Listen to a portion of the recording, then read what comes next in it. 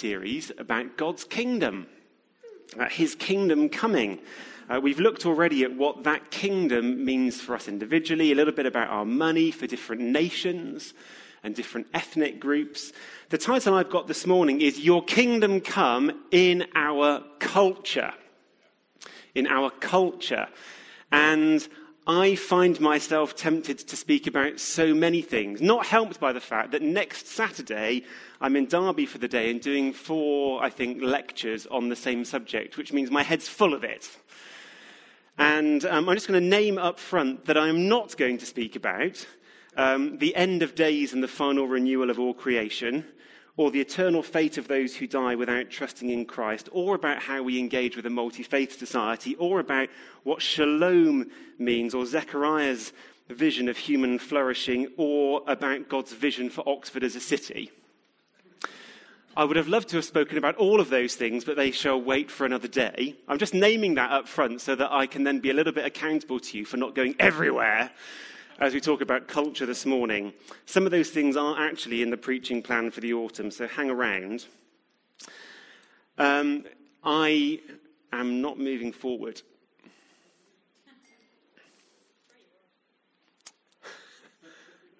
There we go. Also, to help discipline me from not saying everything about everything, here are a few books I'd like to recommend to you if you want to dig for yourself further into this question of what God has to say about the culture of our society and where we live. A book by Samuel Wells, who is the vicar at St. Martin in the Fields, For Good, about the church and the welfare state. A book about culture making by Andy Crouch. And a rather more, you can tell from the cover, it's a slightly more theological and academic book, can't you? To change the world, even from this, it has a subtitle as well, The Irony, Tragedy and Possibility of Christianity in the Late Modern World. But if you want to dig into rather further, how does it work for us as Christians to change the world? Or how do we participate with God in that? There's a few books that you might like to read. To put it a really much more simple starting point, the Dutch Prime Minister of 100 or so years ago, Abraham Kuyper, said this: "There is not one square inch of all created reality where Christ does not say, 'Mine, it belongs to me.' There is not one square inch of all created reality where Christ does not say, 'Mine, it belongs to me.'" So this is Psalm 24, verse 1. Could you read this with me?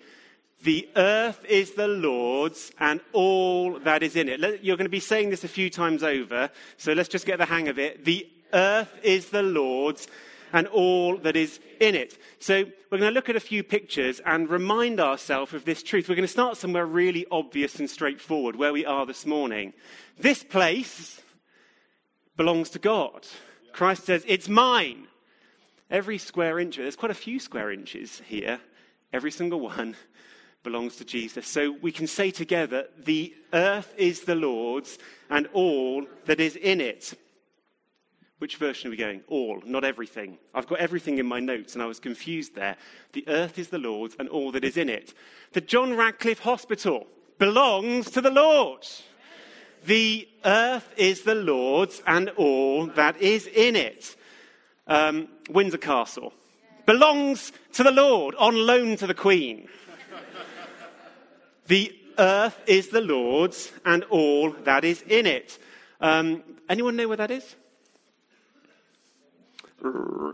That is Loch Lomond, with the mountains there in the background. It belongs to the Lord. The earth is the Lord's and all that is in it. Of great interest to many people at the moment, this belongs to the Lord. It's about to get loaned to someone. We don't yet know who. At the World Cup, it's the Lord's. He made the gold. It's all his. The earth is the Lord's and all that is in it. This is a bit of the Sahara Desert. The earth is the Lord's and all that is in it. Here we go. The Grand Mosque in Mecca belongs to the Lord because The earth is the Lord's and all that is in it. Don't know if you recognize this place. It does look like Sauron's tower in the background, but it's actually not Mordor. It is Pyongyang, the capital city of North Korea. You know what? It belongs to the Lord, because the earth is the Lord's and all that is in it. And just to bring things back to home, the River Cherwell and Punting too belong to the Lord. Our lives here in Oxford, wherever we are and work and live, wherever we love people and struggle with people, all of those places and in all of those things, it all belongs to the Lord, because the earth is the Lord's and all that is in it. So, my title this morning was Your Kingdom Come, God in Our Culture. What does culture mean? Perhaps it makes us think of sophisticated, clever sorts of things. Makes us think perhaps of the arts or the sciences. And it certainly does speak of those things.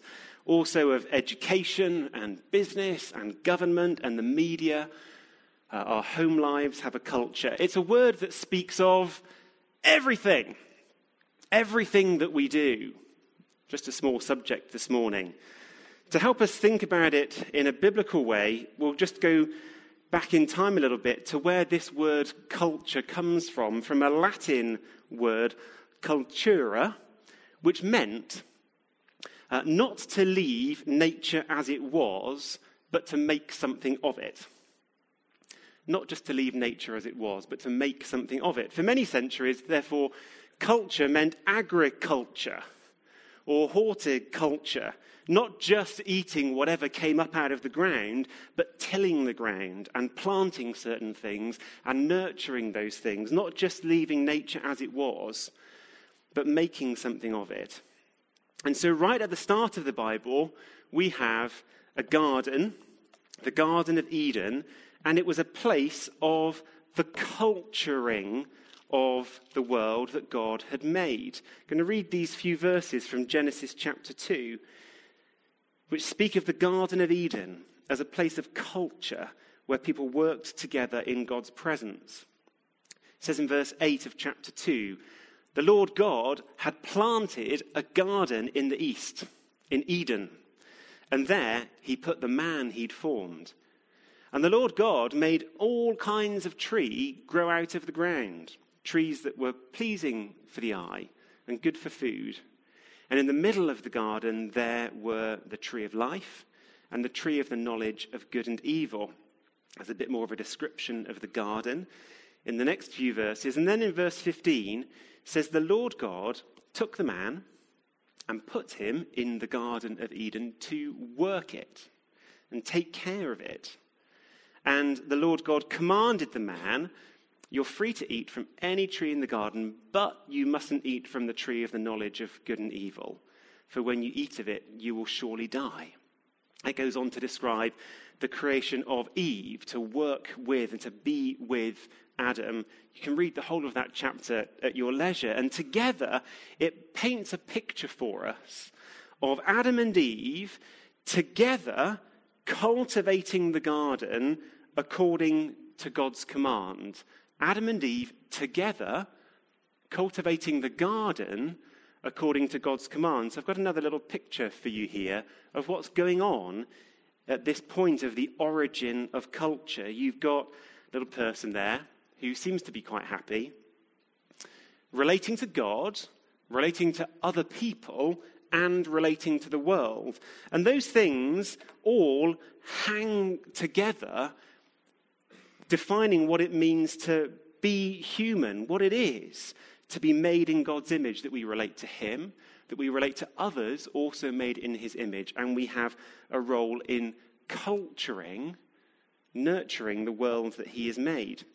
If you read on in the story, it gets tragic. There is sadness to come, because just as that line there is broken on the screen, people disobeyed God's command, that singular command not to eat one particular fruit. And in doing so, they turned their backs on God and they broke relationship with him. And having broken that relationship with God, their other relationships were also affected. There was a curse pronounced upon Eve which included pain in childbirth and difficulty in her key relationship with another person, that is, with Adam. And Adam had a curse placed upon him, which made his work in the world difficult. And so the broken relationship with God led to all of these relationships becoming difficult. But I've left some dotted lines there, struggling to find a way of somehow representing the truth that whilst God's judgment made a difference to people's relationships with one another and a difference to people's relationships with the world, it didn't destroy those relationships entirely. The relationship with God is broken through rebellion, but what we're left with in our relationships with one another and with the world is a slightly more complicated mixture in which we're not completely bad. God did not destroy in that moment the entirety of the good life that he'd given to people. Fast forwarding to the New Testament in Romans 2, Paul is able to write about people who are outside of Israel, have never heard the word of God that came through Moses or any of the prophets. And even those people, he says, don't get everything wrong. He says their consciences bear witness, their thoughts now accusing, but even now defending them. That is, the natural state of being human is to do some things wrong and some things right. Every single person, because of that mixture, stands in need of forgiveness, because no one's got a complete stack of getting everything right. So everybody needs forgiveness. Everybody needs the cross of Christ applied to their life to be forgiven and set free. But when you look at the things that go on in any person's life, there's a mixture. There's a load of good stuff, and there's a load of bad stuff too. That's true for each one of us. And so when we think about culture, that means that there's a mixture in every culture all around us. It's not the case that the whole world out there is bad and that we in the church are the only ones who've got anything good.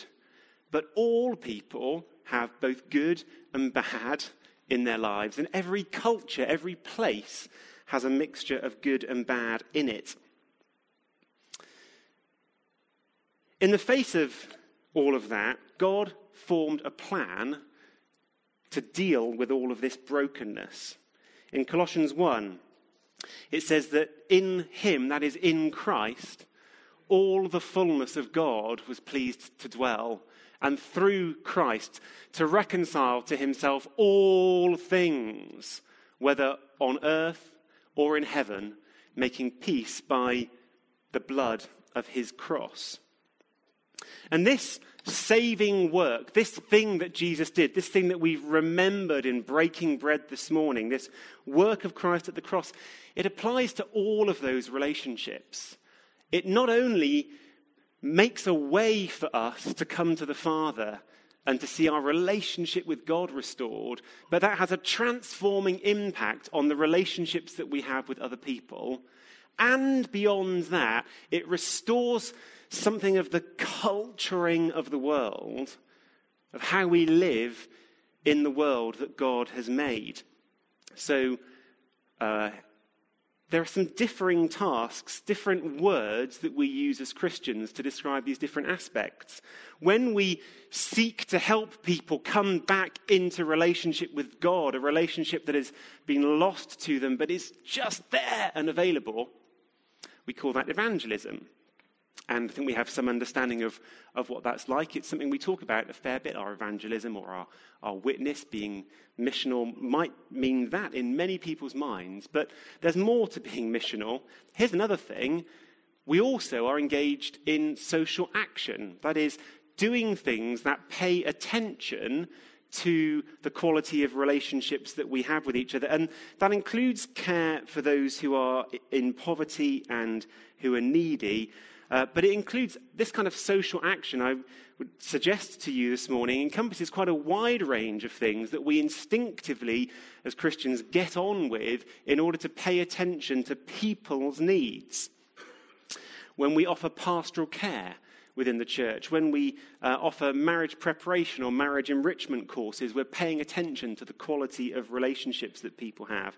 If we're engaged in fighting modern slavery as an injustice that is offensive to God, we're fighting for the restoration of relationships as they should be. One of the most delightful things that I find in the life of Tyndale Community School, the school that we began nearly 5 years ago now in Cowley, is because it's a very ethnically diverse school community, as many schools in the city are, there is the potential for tension between those different ethnic groups. And actually, I have to say, when I am there sometimes and at the school gate, it's quite common to see lots of white people talking to each other and people who seem to be of Pakistani origin talking to each other, and black people talking to each other at the school gate, and some linking between the two. But there's a reality there of cultural difference that you see it. It's much, much more mixed up amongst the kids. And that's wonderful. And to try and share with the whole of the family what the children enjoy, from time to time the school organises an international lunch where everybody is invited to come and bring the food from their own culture and have a bring and share lunch and share it with everyone else in the school community. And it's a really powerful thing for many people because they've eaten curry, but never by somebody who knows how to make it properly and who they can place a name to, and whose child happens to be in the same class as their child. And that's the kind of stuff that we engage with in order to see relationships sorted. We can call it social action. Now, the third arm of this, I struggle to know quite what words to put here. I've ended up going for the words that will probably help you most if you Google it. I think this is the phrase that is most widely used at the moment, and the phrase is cultural renewal. Cultural renewal. The things that we do to pay attention to people's relationship with the world where God has placed us, the renewing of the culturing that God has given us to do. That might sometimes be planting forests or green technologies, but there are many different ways in which we may act to make the world a better place. And all of that might be described as cultural renewal. If we design and build buildings that make people's lives better, perhaps telling better stories that help people properly understand their place in the world, it's hard not to think back to that period of history of Wilberforce and the Clapham sect and their determination to make goodness fashionable. Wonderful, wonderful turn of phrase. Or from the Cadbury family who determined to sell hot chocolate as an alternative to drinking gin, so that people's lives would be better for it, and still are today. The invention of toilets, that was a winner, wasn't it? I'm really, really glad for that piece of cultural development and renewal that went on at some point. Now, if you Google this, you might find other turns of phrase that people might use. Cultural renewal, cultural mandate is a phrase that is sometimes used by people writing on this subject, one way or another, changing the world. In wider society, the same kind of idea might get called progress. We have certain political parties that perceive themselves to be progressive and thereafter doing this kind of thing as well. Go back 100 years and the word that was attached to this was civilizing. Civilizing, making civil society better. The point is that these three things are all part of Christ's work, described in Colossians 1, of reconciling to himself all things. God is interested in all of these kinds of relationships. They're all, let me say, valuable in themselves. It is not the case that we do social action simply in the hope that it will make our evangelism more effective. Nor that we might do things to make the world a better place in the hope that it might lead people to Christ. That's not where it derives its value from. All of these things are valuable in themselves. To put it in a phrase that you might remember, we don't serve people in order to win converts. We serve people because we're converted. We don't serve people in order to win converts. We serve people because we're converted. And if we are involved in creating new culture, that's because God has done a work of new creation in us. It flows out of what God's doing in us rather than simply being a means to an end. And you may or may not be aware, but sometimes these different kinds of Christian activities, evangelism and social action and cultural engagement, cultural renewal, sometimes Christians have found these things to be in tension with each other. And sometimes they've even argued over which is most important and where resources should be placed. But in fact, those three things ought all to work together in synergy, feeding one another, helping one another, so that engagement in one of those things helps the others also to happen. A few practical examples. If you have an elderly neighbour who needs to be looked out for and cared for, it's pretty much a given that that will lead to opportunities to pray and witness to Christ. Social action does indeed lead to opportunities to evangelize. Those things work together.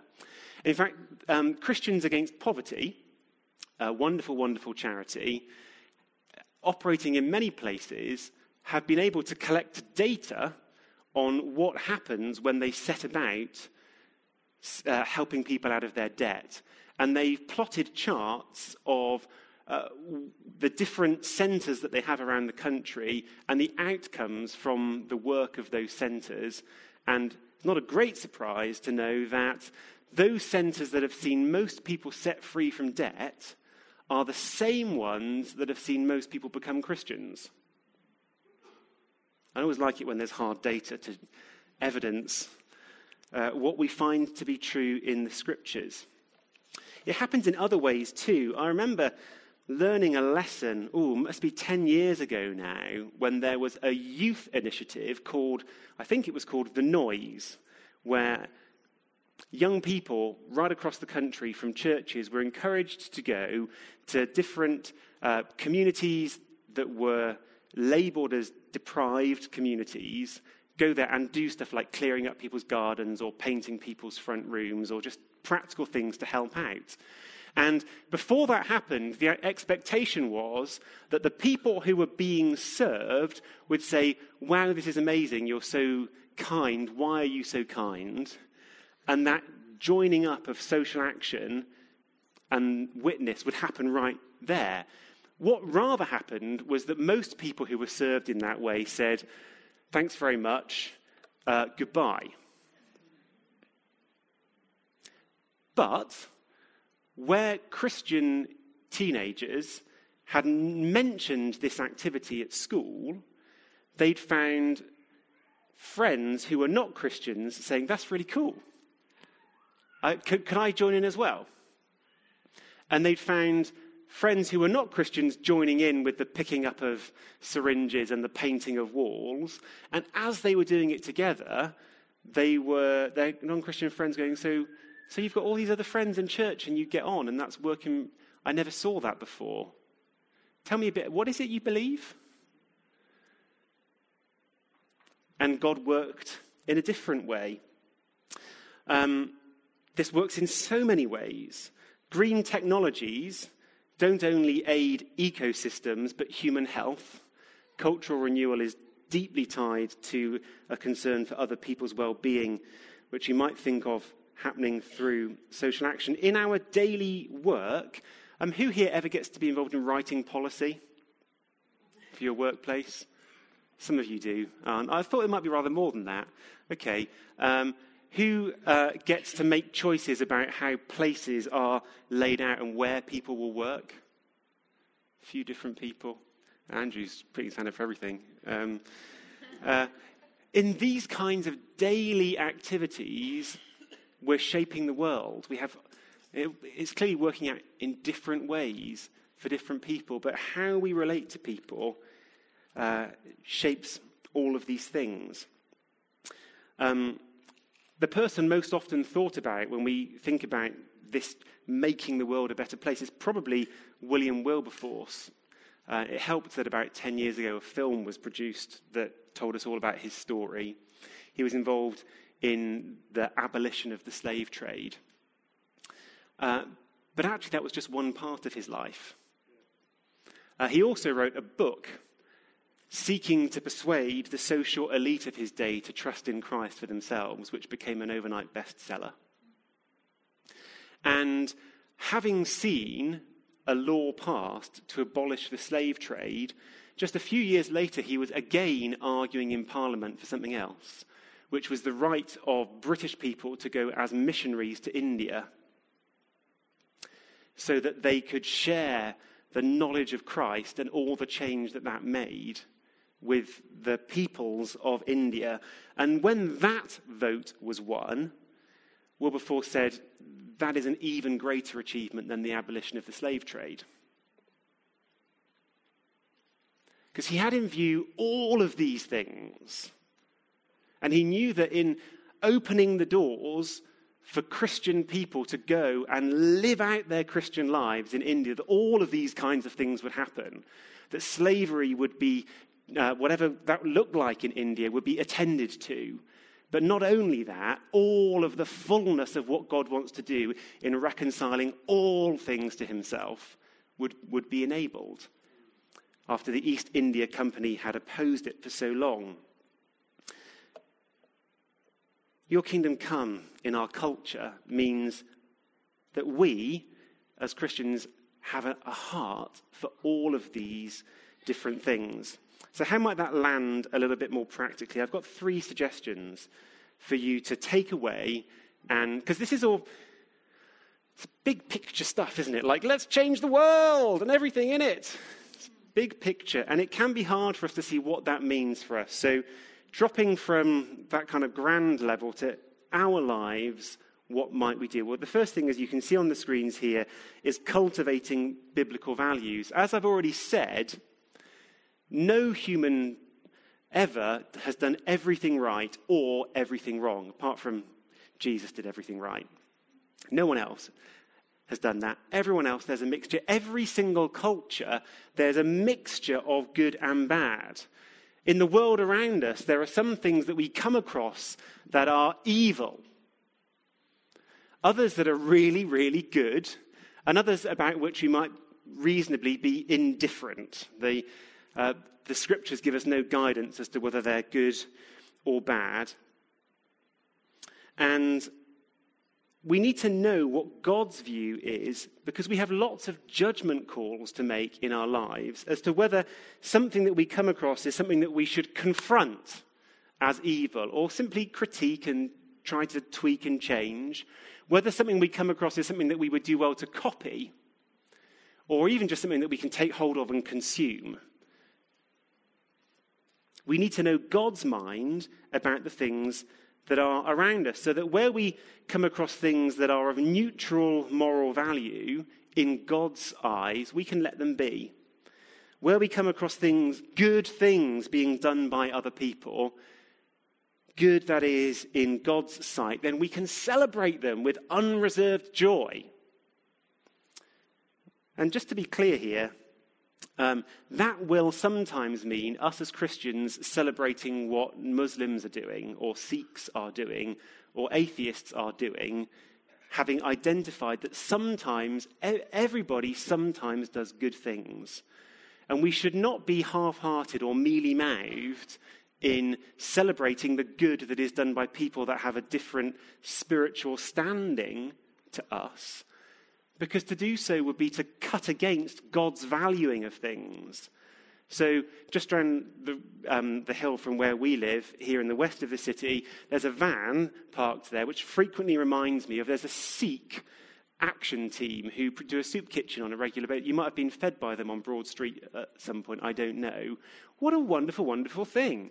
Someone just needs to say, great, to that. and celebrate the good that's being done. And where we find things being done contrary to God's will, we need to be ready to act appropriately and respond appropriately there as well. In all kinds of different ways. If we find that refugees in our city are not being well provided for, then some practical service might be the best response. If we find people in our workplace using authority in manipulative and controlling ways, the right thing to do might be to call it out. The right thing to do might be to lodge a grievance.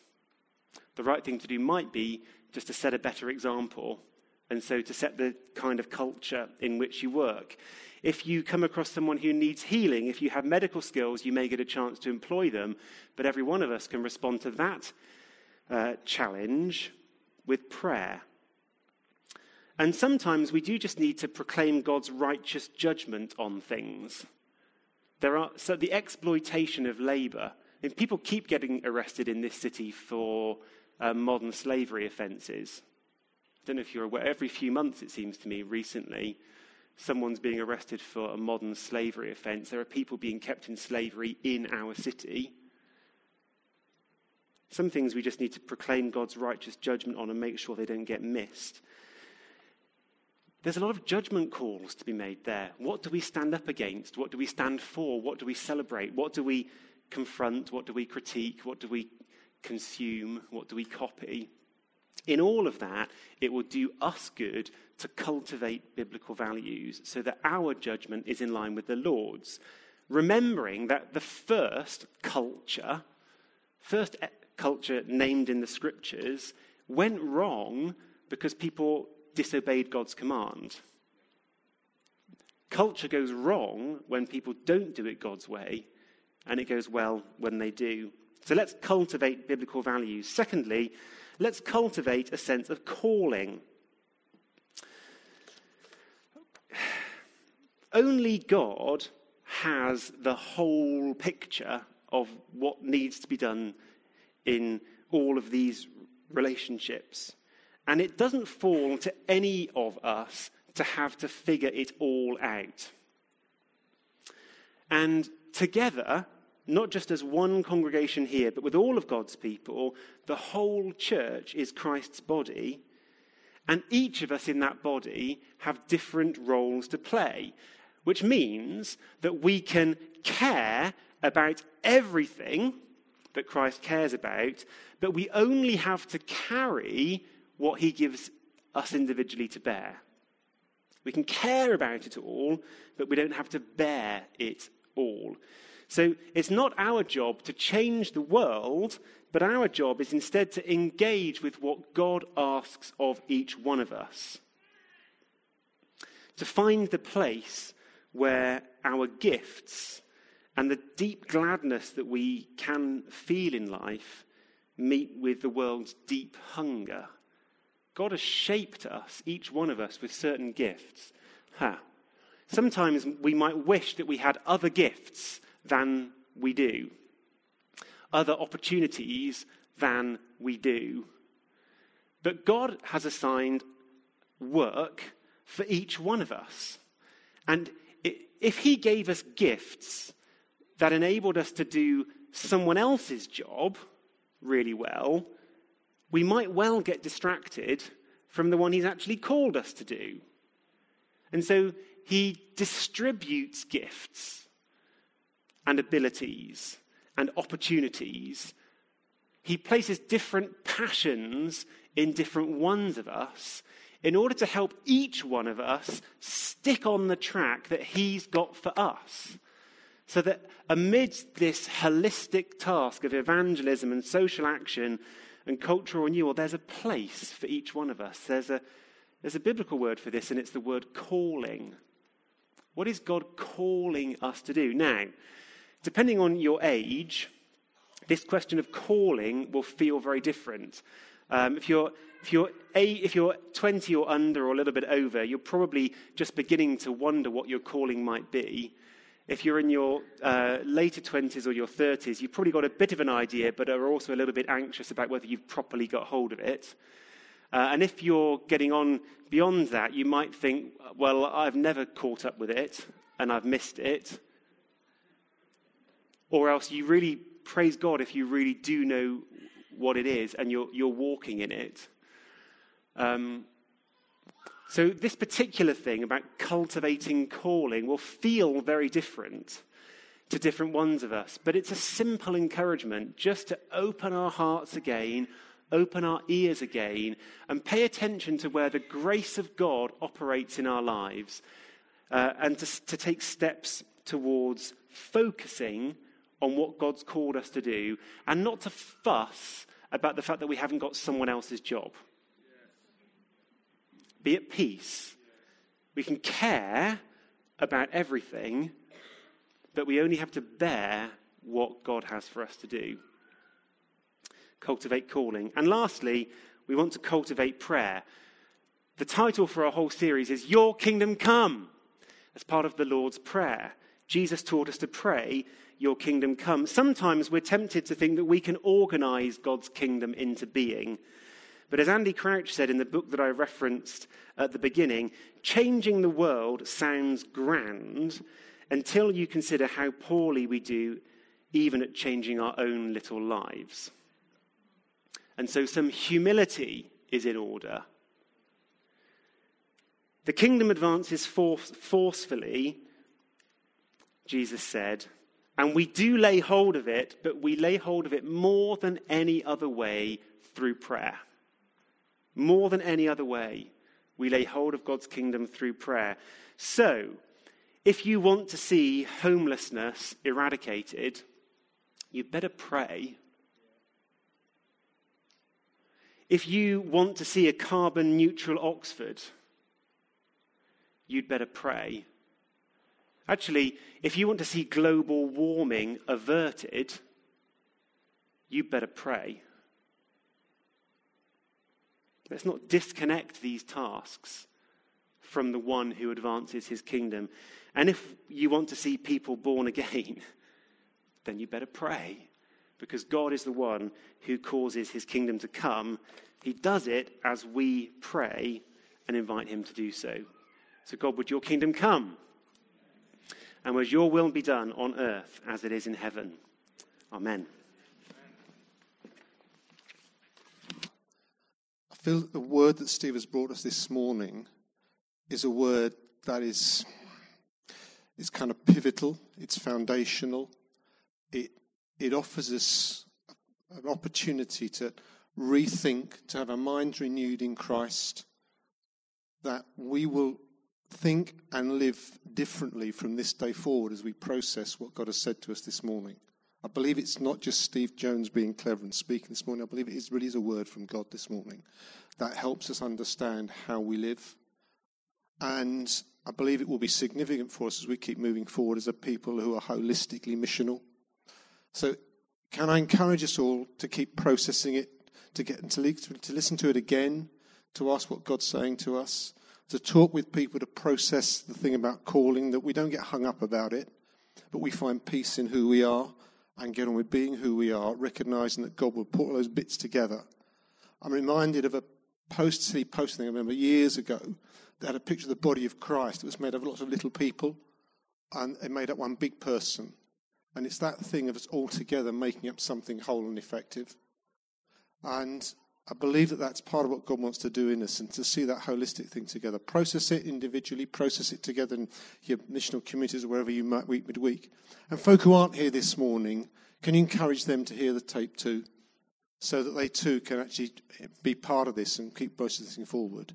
I just share that with you. I feel it quite deeply this morning, where I don't normally feel, which is why I want to discharge that sense of, please, let's hear this with a sort of a joy and a liberation and a freedom, but a sense of seriousness of what God's in calling us to get hold of this morning, that really does bring about transformation in our lives, enable us to be even more effective together as a people of God that God wants us to be. Is that okay? Have a great week. Let's see how God begins that process in us as we take it forward. God bless you. See you next Sunday.